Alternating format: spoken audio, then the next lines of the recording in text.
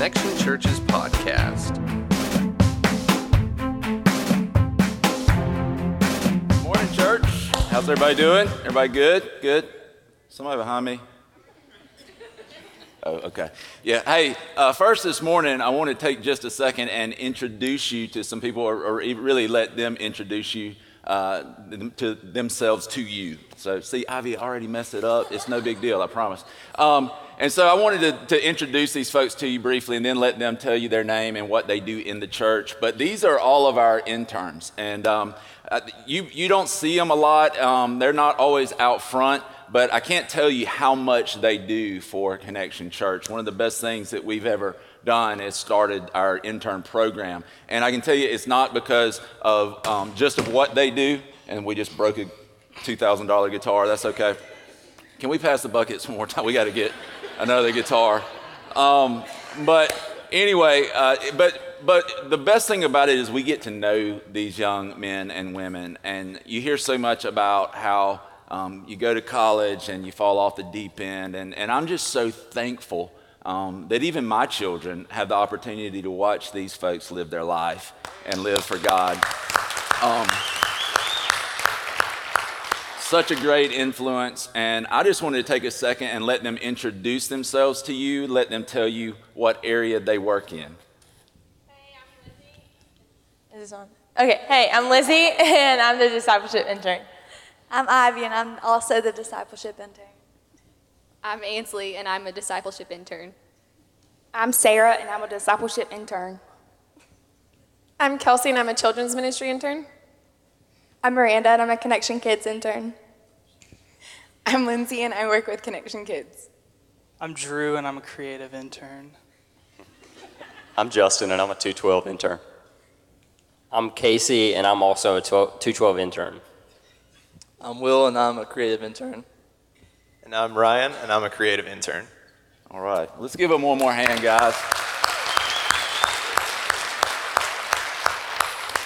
I thought we'd just let them stand back here, and I told them if they heard anything I said that they liked, that they could clap, and I just thought it'd be something new. But we really do appreciate you guys. I'm very thankful for you. I'm so glad I get to know you, and all your different personalities bring so much to the office. When y'all aren't around, it's kind of like just quiet, and all us old people don't really have nearly as much fun. So we're very thankful for you, and just want to say that again. And you probably never know how much, and probably never know how much of a kingdom impact you're making. But we do thank you for all you do.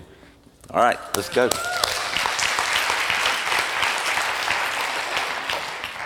All right, well, we are going to continue the All In series today, where we've been talking about what it looks like to be all in. When we're all in for Jesus, we believe there are four things that each one of us will do, and we believe there's four things that every church that is really pursuing Christ and really living out the gospel will do. And those four things are serving, community, evangelism, and generosity. And what we've seen in this church is that when all four of those things are strong, when all four of those cultures are working together, we really begin to see the church fulfill the potential that God gave it. And we really begin to see the church do what Jesus told us the church would do when he said that it would prevail and not even the gates of hell would prevail against it. And so we're excited about this series. We've enjoyed it. How many of you got to hear Bo last week talking about serving? What an awesome job that he did. I'm very thankful for him.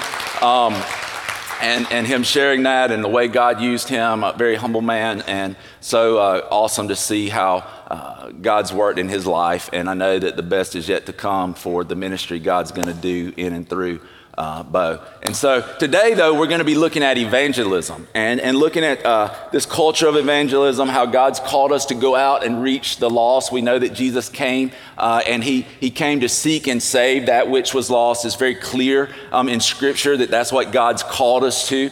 And so today, that's what we're going to be looking at. I want to go ahead and give you a heads up that on September 28th, we're going to be doing baptisms that day out here in the parking lot. It's going to be awesome. Baptism days are so cool, so awesome. But it's also a day that we want to encourage you to do what we're going to talk about a little bit today, to encourage you that over the next few weeks to be investing in people that you know are unchurched, de-churched, maybe they don't know the Lord, to invite that day. We're going to just preach the gospel, and we're praying. And this is a big thing too. Don't just invest and invite, but pray that God does something incredible that day and that we would see a multitude of people be saved, right? How cool would it be that one day that we were able to reach people to the ultimate impact that we see on the day of Pentecost, where 3,000 people were saved? I don't know why that can't happen again, right? And so let's be praying on September 28th that we would see God do incredible things. And it all really begins with you investing and inviting people. And listen, if you can lead them to Christ before September 28th, don't wait. Go ahead and do that. But that day we really want to be praying and really asking God to do something awesome in this place, as we do every Sunday. We just want to make that an emphasis on that day. So, all right, if you have your Bibles, you can turn to Acts chapter 1. We're going to read verse 8, and then we're going to get going here this morning. Acts chapter 1. If you don't have your Bible, it's on the screen. If you don't have a Bible, we'd love to give you a Bible before you leave here today, and we will do that at the guest services table out the back. We'd love to give you a Bible if you don't have one. Acts 1, verse 8 says this. This is Jesus speaking to his disciples right before he ascends into heaven.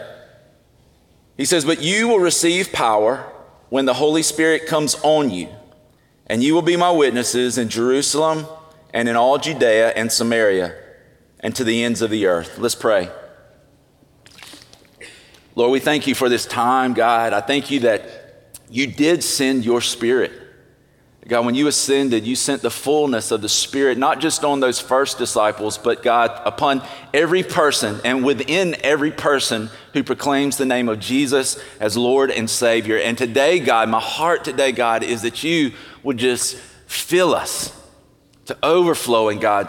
Just fill us so much that we are overflowing and yet desperate for more of you. God, let us just hunger and thirst for righteousness, because we know, God, that those will be filled. Lord, speak to us through your word today. Let us hear you. God, we acknowledge that you are the Lord of Lords and the King of Kings, that you rule and reign above everything. Rule and reign in our hearts this morning. In Jesus' name, amen. Amen. How many of you have ever been on a trip that seemed like it might not ever end, or a journey where you were just riding and you thought maybe this thing's never going to end, right? How many of you have ever resisted the temptation to stop and ask for directions? Can I get an amen from somebody up in here today, right? How many of you have ever gotten mad at a GPS when it was talking to you? Recalculating. Right? Yeah. How many of you have ever yelled at a GPS for saying that? Yeah, I have too. One day we were going to a Braves game and we passed Turner Field 4 times. It was like European Vacation when they're riding around Big Ben and he's like, "Look kids, Big Ben." And then he rides back around and he's like, "Look kids, Big Ben." That's what we were like. I was like, "Look kids, Turner Field. Look kids, Turner Field." They were like, "Wouldn't it be good if we went to Turner Field, Dad?" I'm like, "Shut up," And so, yeah. And sometimes it seems like a journey won't end, but here's the thing. Every journey comes to an end. And here's the other thing I've noticed about history is every great movement that gets started, they all come to an end at some point, don't they? Every journey, every movement, at some point it comes to an end, except for one, right? And that's the movement that Jesus started. It's the movement that God really began before the foundations of the earth were ever laid. It's the gospel movement. It's this movement of God to bring his people back to himself, to create a people who live in fellowship with him. And as we look at the book of Acts, many times it's easy to go to the book of Acts and look at it as a history book. But what I want you to see the book of Acts as today is a continuation of what Jesus began. Because we read the verse that tells us that we're to go and make disciples. We're to go from Jerusalem to Judea to Samaria to the ends of the earth, that we would receive power to be able to do this. And what I want you to see in this is that God's called us to continue. It is almost as if we're still writing chapters of the book of Acts, right? Now, not as if they're scripture, but this story is continuing to be written. In fact, if you read the last chapter of Acts, it sort of just ends and you're kind of like, that can't be the last chapter. Why? Because God is still writing. He's still adding chapters, not in the scriptural sense, but in the gospel sense of this movement does not stop, but it continues. I want you to see this as we go up. We're going to work back to Acts chapter or verse 8. I want you to look at the very beginning of this chapter in verse 1. It says this. This is Luke writing this to a man by the name of Theophilus. Don't name your child Theophilus. You could, but it's just kind of a weird name. In verse 1, it says, in my former book, Theophilus, I wrote about all that Jesus, listen, began to do and to teach until the day he was taken up to heaven. And so here we see that Luke is very clear. And when he wrote the Gospel of Luke, he's saying, I wrote about all that Jesus began to do and to teach. But as he begins to write this second book, what he's doing is he's writing what Jesus continued to do. Here's something that's really different about Christianity than any other religion. And that is this. Every other founder of any major religion, their ministry happened from the time they were born to the time that they died. Isn't it cool? Isn't it amazing that the greatest part of Jesus's ministry happened after his death? Why is that? It's because he did what he promised he would do. One, he did die on a cross. Two, he did take our sin upon himself. Three, he did become an appropriate sacrifice that could take the sin off of us, put it on himself, and be punished so that we wouldn't have to. Four, he did get put in a tomb. Five, he did come out of that tomb 3 days later. And six, he did ascend to heaven. He does sit at the right hand of the Father. And he did what he promised when he sent his Holy Spirit to indwell us and empower us to continue this mission. The way that the Christianity has continued over the centuries, over the millennia, right? It's a miracle of God that Jesus is doing his greatest ministry now in our time rather than later. See, this is something that is continuous. Why Luke could say Jesus began to do and to teach, because Jesus, through the power of the Holy Spirit, is still doing and he's still teaching. He promised that the Spirit would be our teacher. And he says he did this until the day he was taken up to heaven. And it says this, after giving instructions through the Holy Spirit to the apostles he had chosen. Here's another thing I want you to see today, because this is very important. You've been chosen. Now, the scriptures we're reading, they specifically apply to the apostles. There are no more big A apostles. These people who spent all their life with Jesus, they saw him from the time he was baptized to the time he ascended into heaven.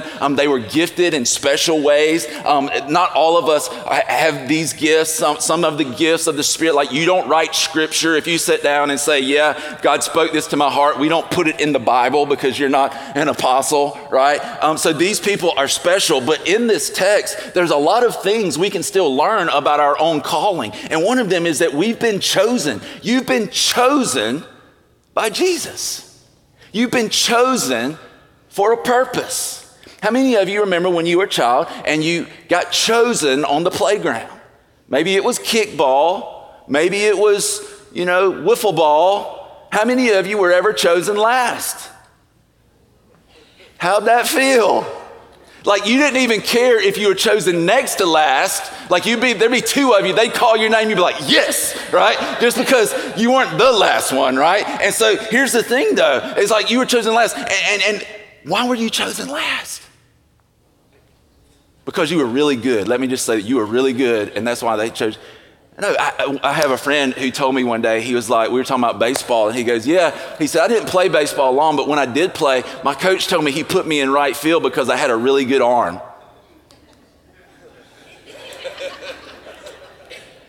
I broke the news to him. I don't know if I should have, but I said, you didn't play right field because you had a really good arm.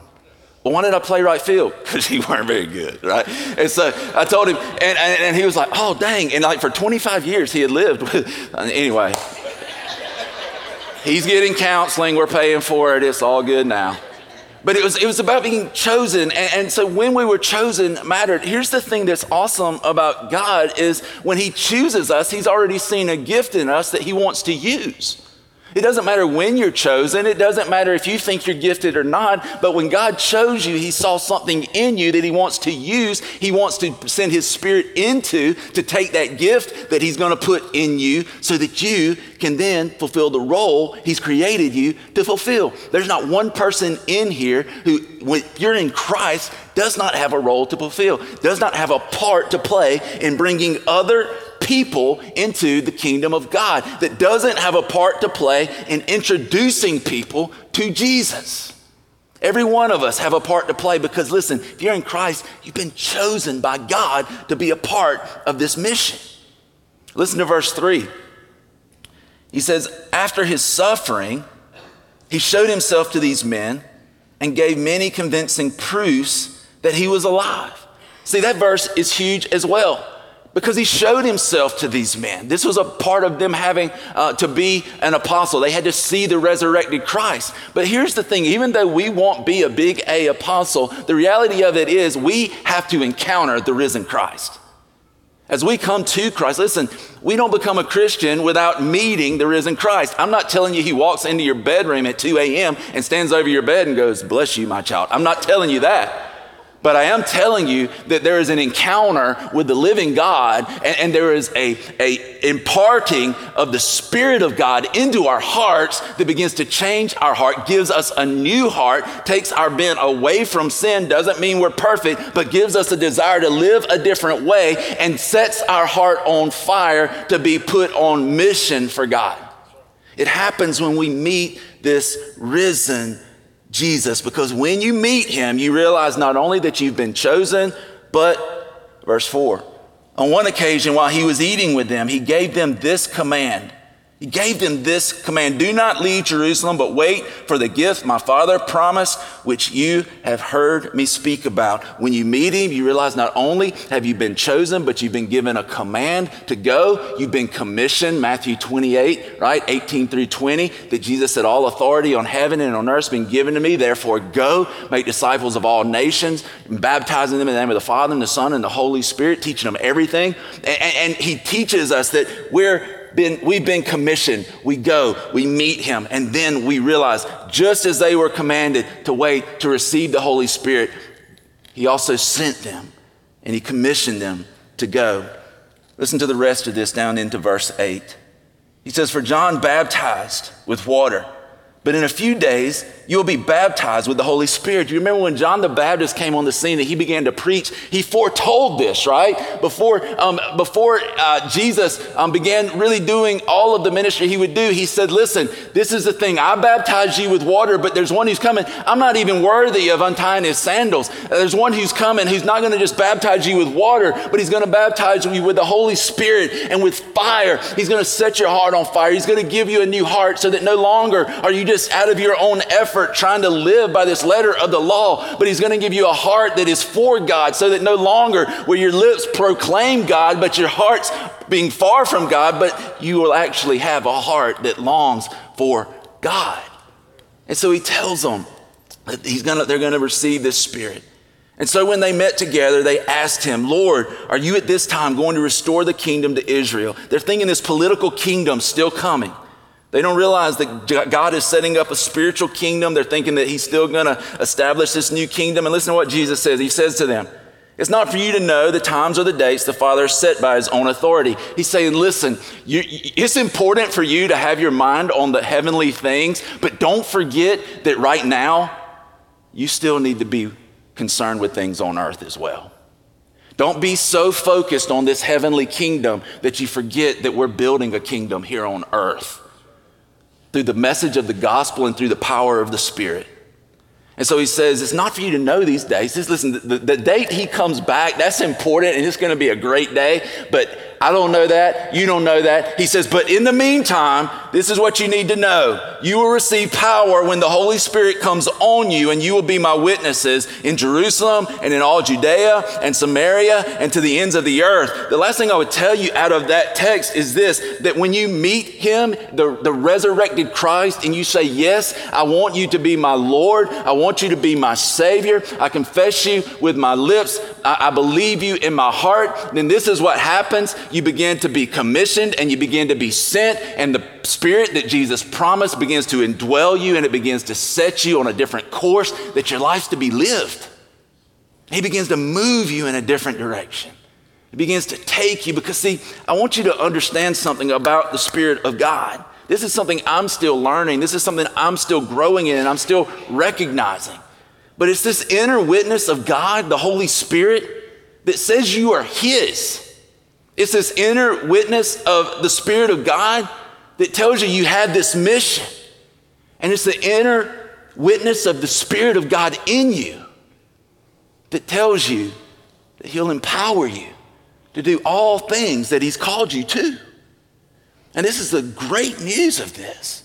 It is the witness of the Spirit of God. It's why the Bible can say that He is the seal of the Holy Spirit. He seals us until the day of redemption. It's why the Bible calls Him a deposit until the day of redemption. What does a deposit do? It's a down payment on what's to come later. The Spirit in us is that.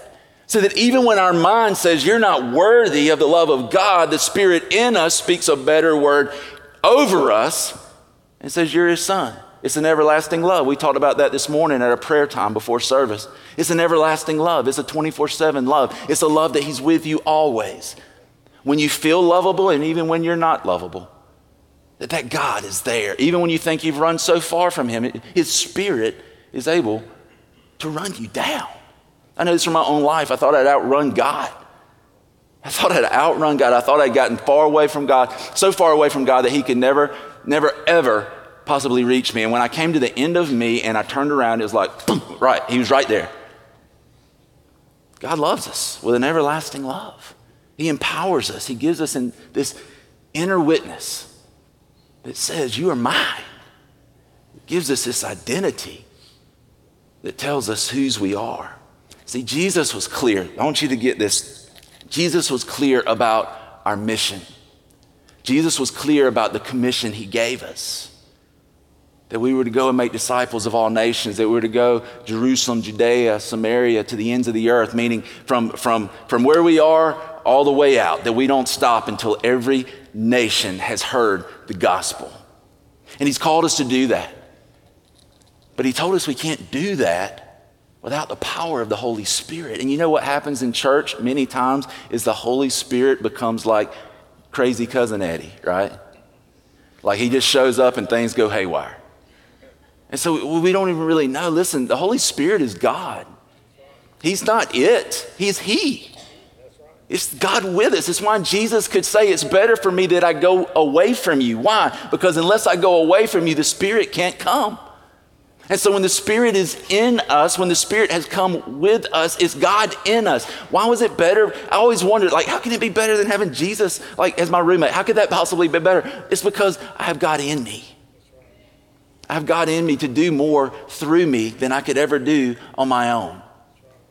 And when I abide in that, that's when the fruit begins to be produced. And I want you to see this. I want us as a church to go as God wants us to go. I want us to be on mission as God wants us to be on mission. As the pastor of the church, there's certain ways I feel that God has laid it out for us to go. And I want to run through these real quick with you. And I want you to see these because I believe this is what the Spirit does in us as we begin to follow Christ, as we meet the resurrected Christ, as the Spirit comes in us, and as we begin to fan the Spirit into flame through our prayer, through our word, through our fellowship. See, fellowship in the church, biblical fellowship, is not us getting together and everybody bringing a dish. That's awesome. That's cool to get together. Nothing wrong with that. It's great. Biblical fellowship is when we get together and we share what God's doing in our lives.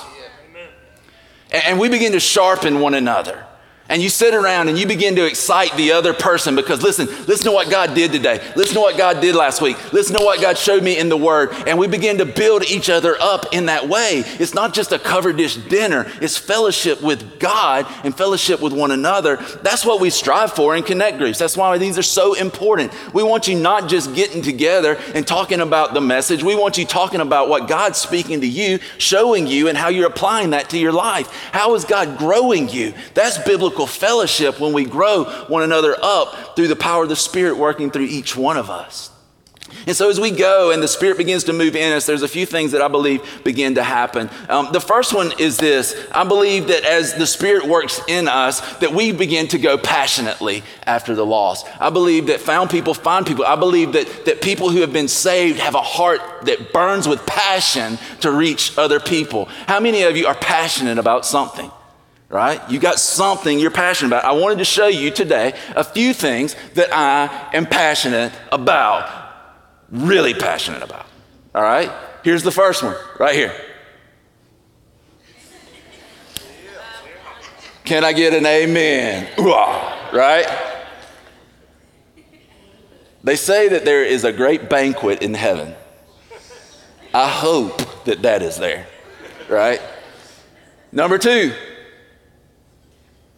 Praise God in glory. Right? Praise God in heaven. And those aren't crinkle cuts. Nuh-uh. Steak fries. The best, especially when they are cut out of the potatoes and put in the grease. Hey, do y'all see a food theme here? The next one is, can I get some of this? Hey, at least we're tied for the last wild card place. I know we're terrible this year, but hey, I know we got guys making $15 million that are barely hitting over 200. Still love them. I made it through the 80s. I'll make it through 2014, right? All right, the next one is this. Come on. You got to love that. Not taking pictures of them, right? I eat meat, right? Yep. Look at Bambi. Look at Bambi fall, right? I mean, see Bambi run, see Bambi stumble. I mean, I don't know. It's probably not good. Some of y'all probably won't ever come back. But anyway, I believe we're supposed to subdue the earth and take over it. So anyway, all right. But how about some other things that you might be passionate about, right? How about this? Anybody passionate about this? Check this out. Oh, come on, ladies. Whoop, whoop. Right? Get some Target. How about this one? Nice little book on the beach. Right? There you go. How about this one? Anybody? Right? You remember the Terminator? I'm not a NASCAR fan. I don't really get into that. But anyway, I figured some of you would. How about this? Okay, that was a joke. But this one's not. This one's not a joke. Check this out. Georgia Southern football. Anybody? Yeah. They played some high school from Savannah yesterday. I'm not sure who that was. But anyway, I was thinking about this because these are things that we're really passionate about. And I was thinking like we should be passionate about the gospel. And I started thinking, why are we passionate about these things? And I came up with just a few things that I believe make us passionate about them. For one, they bring us some level of joy, right? We find some level of joy in hunting or the Braves or shopping at Target, which I have to lock our accounts when we drive by Target. It's somehow like hundreds of dollars to start, you know. And so we find some level of joy. Another thing that they do is that they satisfy some desire in us, don't they? They seem to satisfy a desire that we have. Another one is that they inspire us, right? How many of you, even if you didn't play football coming up in high school or college or whatever, but you go to a game and Georgia Southern runs onto the field and you're like, I want to play, right? You know, you want helmets and shoulder pads because you feel like I could do this. They inspire us. They do something in us. In many cases, they give us a sense of purpose. Like they make us feel that we're a part of something bigger than us. And the last one is this. In many cases, they give us a sense of identity, don't they? It's why, like, we wear hats. Like, I have a Braves hat, right? I feel like I'm a part of the team. Like when we go to the game and we're like, we're not hitting very good. Well, it's not like, no, they're not hitting it. Like, you didn't swing, right? You're not in the game. But it gives us a sense of identity. It puts us a sense of identity in us. It's why we wear we put the car stickers on our car. We got the window flags, like with the Eagles or the Bulldogs or whoever you pull for, flapping outside our windows. That's why grown men wear other men's names on the back of their shirts. I don't get it. But whatever, you know, if you do that kind of thing, it's okay. But I'm just saying, it brings some sense of identity. But here's the thing I want you to understand. All of those things should ultimately be found in Jesus. There's nothing wrong with any of those things. But the ultimate joy, the ultimate sense of satisfaction, the ultimate inspiration, how can you not be inspired to look at the cross of an innocent man who gave his life so that we could have life? Right? The ultimate inspiration, and the greatest sense of purpose, right? Making an eternal difference, making ripples in the world that continue forever. And the greatest sense of identity that you and I, even though we're sinners, even though we fall, even though we stumble, have been declared righteous by a holy God, not because of anything that we've done, but because of the righteousness we've received through Jesus Christ. That's the greatest identity we could have, and it creates a passion in me. Sometimes people will be like, I wish I had the passion like you have on Sunday. I don't just wake up in the morning and I'm like, I love Jesus. Right? I mean, I go to God. I pray. God, set my heart on fire. Transform my heart that everything would begin to fade. Don't make me so heavenly minded that I'm no earthly good. But set my heart on fire for you and for those who are far from you. The second thing I would tell you is that we should go compassionately. Because see, here's the thing that begins to happen. If we just go passionately, many times that turns into zeal, and that can very quickly turn into a self-righteousness.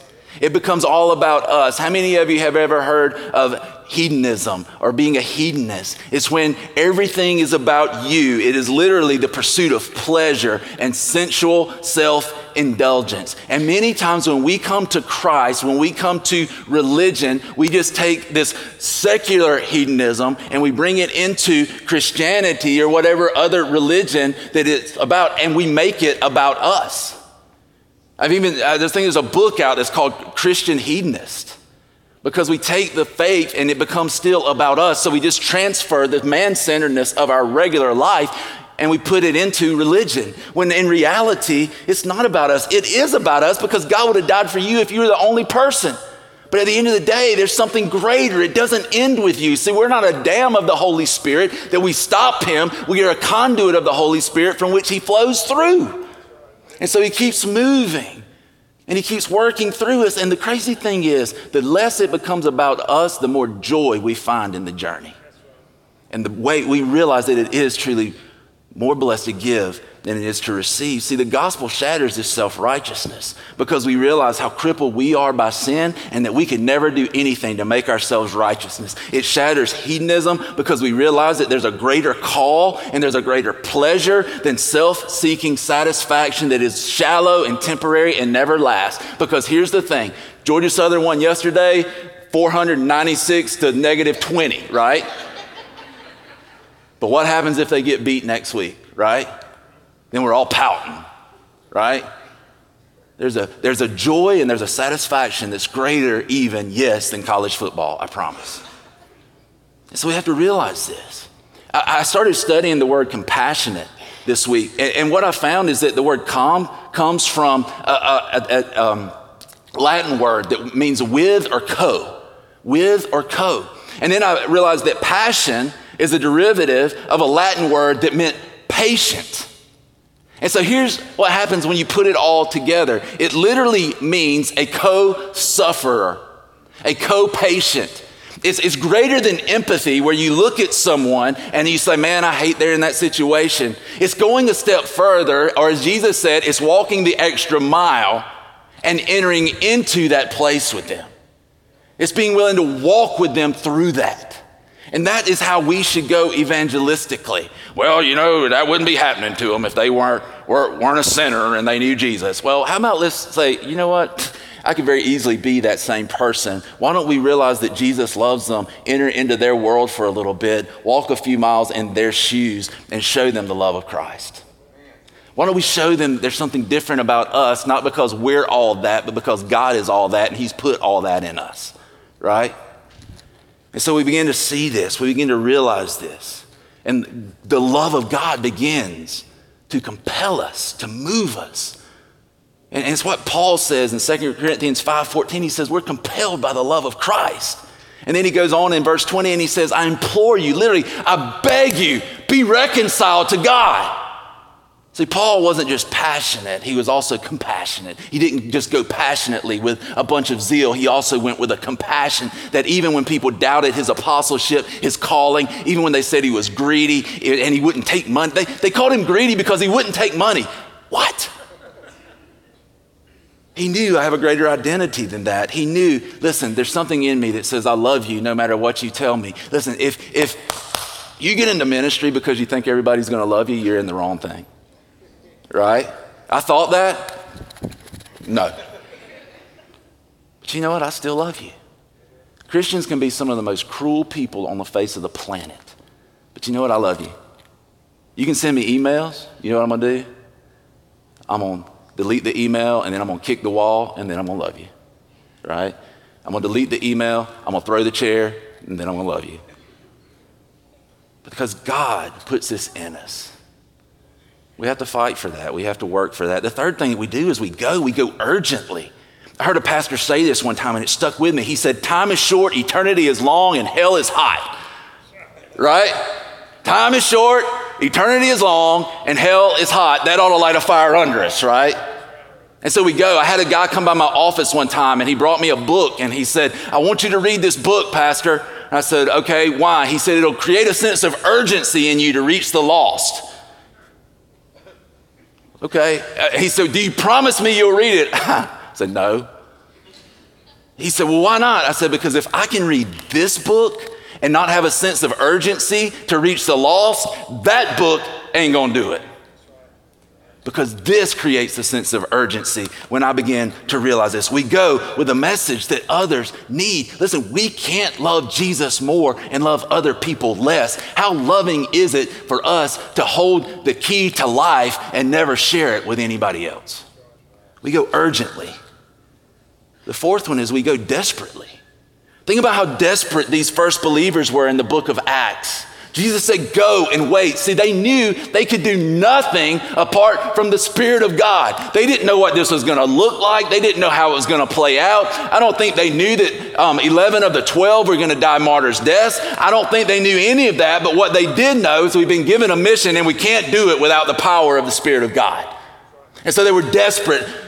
I can't tell you how much my heart beats, how much my heart aches for people to be desperate for God. I just want people to be desperate for God. I just want people. And what does that look like? It means we just cry out to God.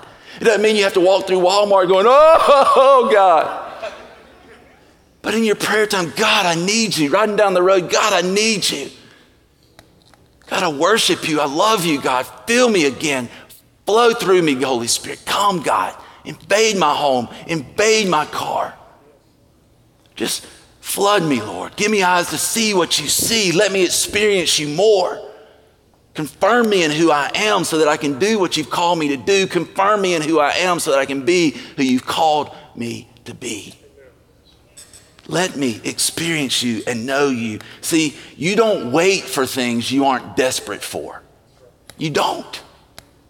Anybody ever gone down to the DMV because you just wanted to have a good day? Why'd you go? Because you want to drive. Nobody's like, come on, family, let's roll down here and let's just hang out, right? You don't do that. You can get some sermon illustrations, but that's about the only other reason you would go. You want to drive. You are desperate because you want to drive. How about going to the doctor? It's funny, like at the doctor, you can't be 10 minutes late, but you can wait for 2 hours. You know what I'm saying? Why do you go? Because the doctor has something you need.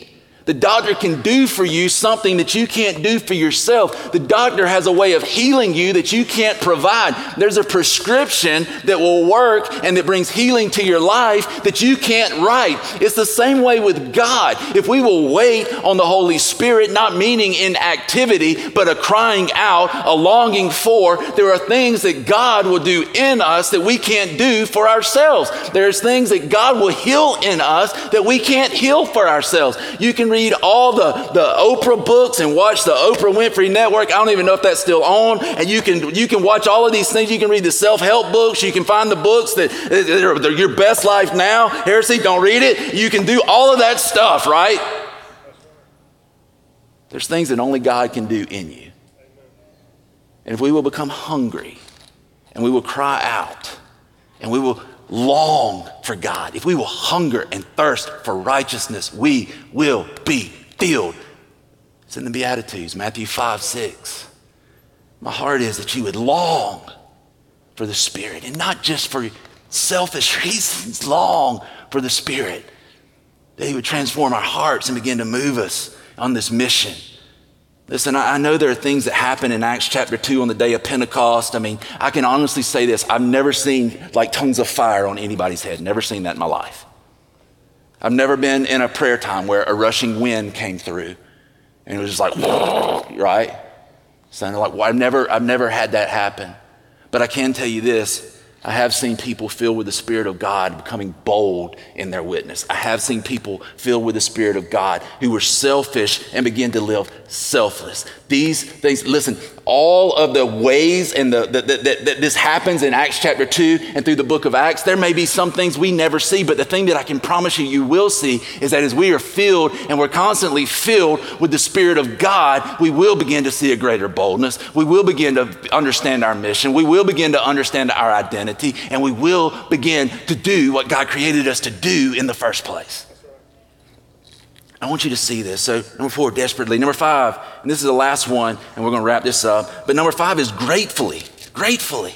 This is huge. I was thinking about this, and there's a scripture I want to read you real quick, and then we're going to land the plane here. But it's in Luke chapter 17, beginning in verse 11. It says this, now on his way to Jerusalem, Jesus traveled along the border between Samaria and Galilee. That's important. Jews hated Samaritans. Samaritans hated Jews. As he was going into a village, 10 men who had leprosy met him. They stood at a distance and called out in a loud voice, Jesus, Master, have pity on us. When he saw them, he said, go, show yourself to the priest. And as they went, they were cleansed. Just a quick little point. There are many of us who want Jesus to tell us the next thing to do when we still haven't done the thing he already told us, right? They were healed on their way. If God's already told you one thing and you haven't done it, why would he tell you something else, right? Some of us need to take our next step today and become obedient. That might be getting in a connect group. It might be becoming generous. It might be beginning to share your testimony of what God's done in your life. Whatever that might be, you need to take that next step. I'm encouraging you, take that next step. Verse 15, one of them came back when he saw he was healed. Praising God in a loud voice, he threw himself at Jesus' feet and thanked him. And he was a Samaritan. He was a foreigner. He was a foreigner, despised by Jews, and yet bowing at the feet of a Jewish rabbi. Jesus asked, were not all 10 cleansed? Where are the other 9? Was no one found to return and give praise to God except this foreigner? Then he said to him, rise and go, your faith has made you well. See, I want you to understand that our sin was just like these leprous spots on these 10 lepers. They had separated them from worship. They had separated them from God. They couldn't go into the temple. They couldn't have any sort of true relationships. As the Bible says, they were foreigners. They were all together. The only reason Samaritans and Jews were hanging out is because they were all outcasts. And see, here's the thing we need to understand, that our sin was just as devastating, even more devastating, because it has eternal weight than these leprous spots and this disease that was ravaging these men. And what began to happen is they began to cry out to Jesus, and Jesus healed them and made them well. The amazing thing is these men were given back their lives, and only one came back and said, thank you. Only one was grateful and fell on his knees to worship Jesus. You know, sometimes I think it's easy for us in church to become like those 9 Jewish men, somehow entitled to the love and the grace of God, so that everything we do begins to be done either out of a sense of tradition or out of a sense of guilt. I want you to hear my heart in this. I never want you to do anything out of a sense of guilt. I want you to do it out of a sense of gratitude. I want you to come back to this place, if you are in Christ, to that moment, that time when Jesus healed your leprous spots of sin, and he made you whole, and he brought you into a fellowship that you were a foreigner to and you never had any possibility of coming into, but because of what he did on a cross, because he came and left heaven and came to earth and gave up his rights as God, taking your sin upon himself, being punished for it, taking God's wrath so that you don't have to, that he did this for you, that you were cleansed and made whole and made white as snow, even healed of the sin and the conditions that we had brought upon ourselves. And I want you to see this. I want you to understand this. I want you to go on this mission, not because the preacher said we got to go tell somebody about Jesus. I want you to go because of what God's done for you. I want you to go because of what Jesus did for you. I want you to serve, not because you've got to serve to be a good Christian. That's works-based salvation. You're saved because of faith. You serve because of what God's done in your heart. I don't want you to write a check on Sunday because you're like, well, I don't write a check and make me feel guilty. You don't ever write a check. Listen, Jesus will take care of us. I want you to give because of all that God's given. Doesn't the gift of grace call us to give back to God? Not just a little bit, but everything. I want you to do, I want you to go, I want you to be, I want you to give because of grace. I want you to give because of gratitude. I want our church to be filled with this foreign leper who fell at Jesus' feet.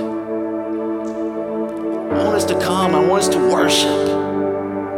You know, the first step of that is saying yes. It's crying out to Jesus. When there's some people here, you've never cried out and said, Jesus, cleanse me.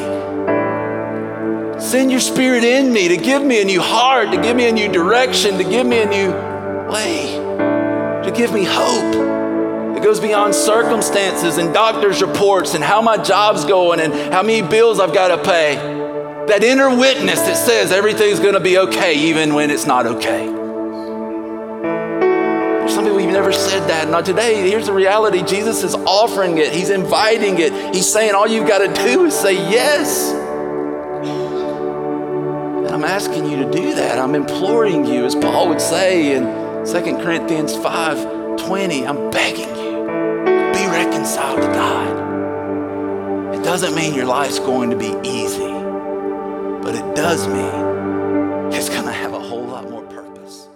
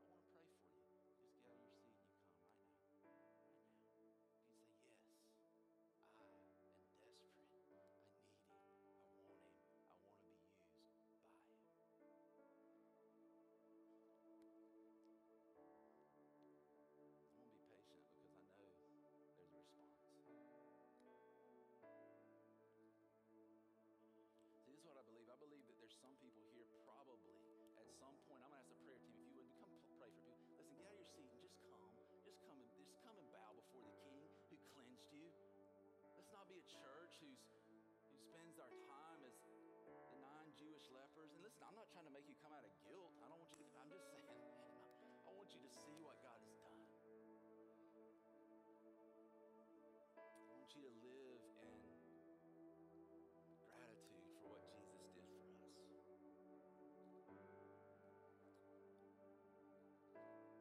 Man, I love this church. I love what God's doing. I love what God's going to do.